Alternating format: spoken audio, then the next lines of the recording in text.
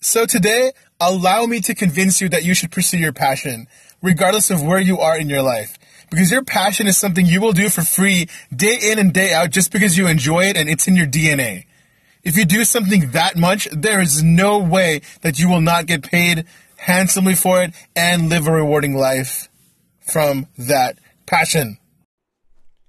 Hey, it's J-Ron. Thanks for tuning in to Your Universal Mind, the transmitter to the universe.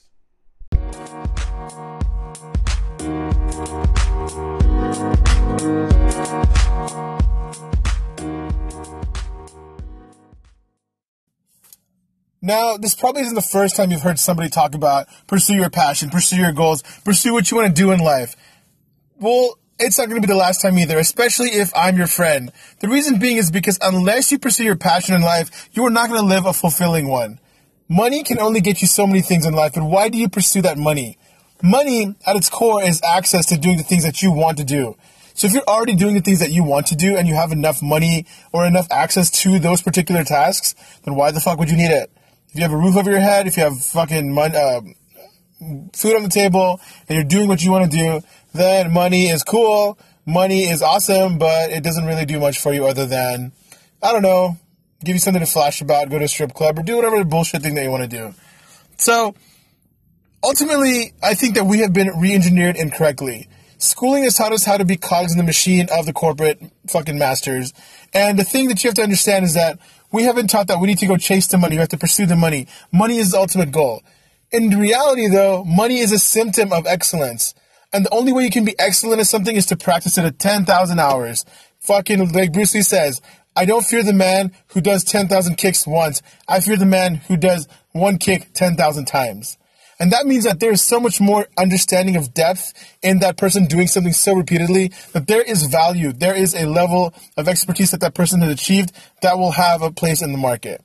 So, if you're worried about creating a product, make sure that shit is fucking good. And how do you make sure it's fucking good? You need to practice. And how do you practice? Even on days that are super shitty and you don't want to do it, you need to have passion.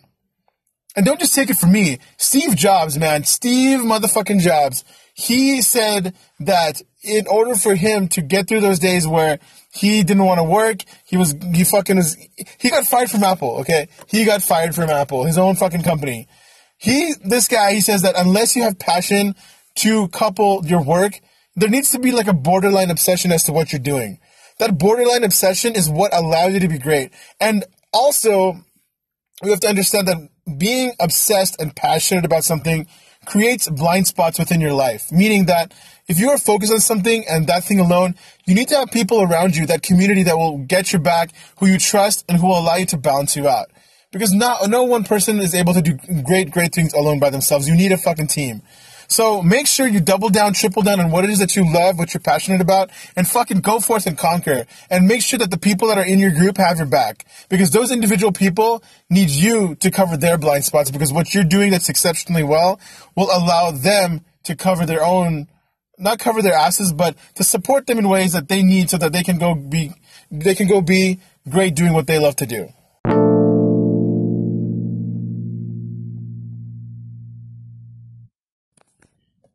Immersion is probably one of the best ways you can learn something quickly and efficiently. By immersing yourself in any particular discipline, you can figure out the ins and outs and all the nooks and crannies of what you need to know to be successful. This I know myself because when I used to live in India, I was in India when I was about 9 years old. I had immersed myself in the culture. And that is how I was able to pick up the local languages, how to read and write, and how to communicate in the culture of the individuals that were living in the society, and just be fucking awesome. All right. The reason, once you put yourself in a situation where you have no option other than learning what you need to learn, then your brain will adapt and pick that shit up. Man, I couldn't even go take a shit without knowing what the word for restroom was or how to ask people for it. And that is a very essential thing. You know, like you don't worry about having to use a restroom or going to do certain things unless that time is so essential and it's not readily available to you.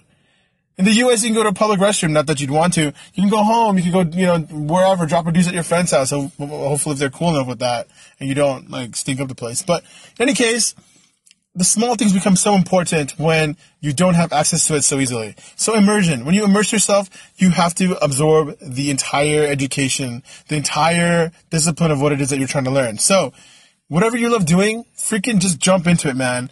Jump into it, man. And you know what? Do it responsibly in the beginning because you don't have a team. Or if you do have a team, even better. Just fucking go after it. Learn what you need to learn. Have your homies watch your back. And the thing is, be smart about it too. Don't, yes, you should be independent. And actually, in Stephen Covey's book, 7 Effective Habits of Highly Successful People, he talks about how there are 3 transitional phases. There is codependence, independence, and interdependence. You need to become independent so that you can become interdependent with other people. So you can't just depend on people off the bat. You have to figure out what are the things that bring a self-awareness to yourself. Figure out the things that you need to figure out so that you know who you are as a person, where your strengths are and where your weaknesses are. Go to people who will bring freaking greatness to your life by being able to fill in the spots within you that are weak. So other people's strengths, where you're weak at in your life, will make you that much stronger.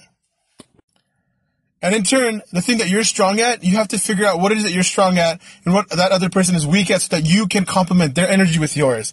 So now, you guys have each other's back. Fucking, just like that video game, fucking Army of Two, there's like this move where when you're surrounded by people and shit's about to go down, time goes into slow motion, and you have this move called back to back.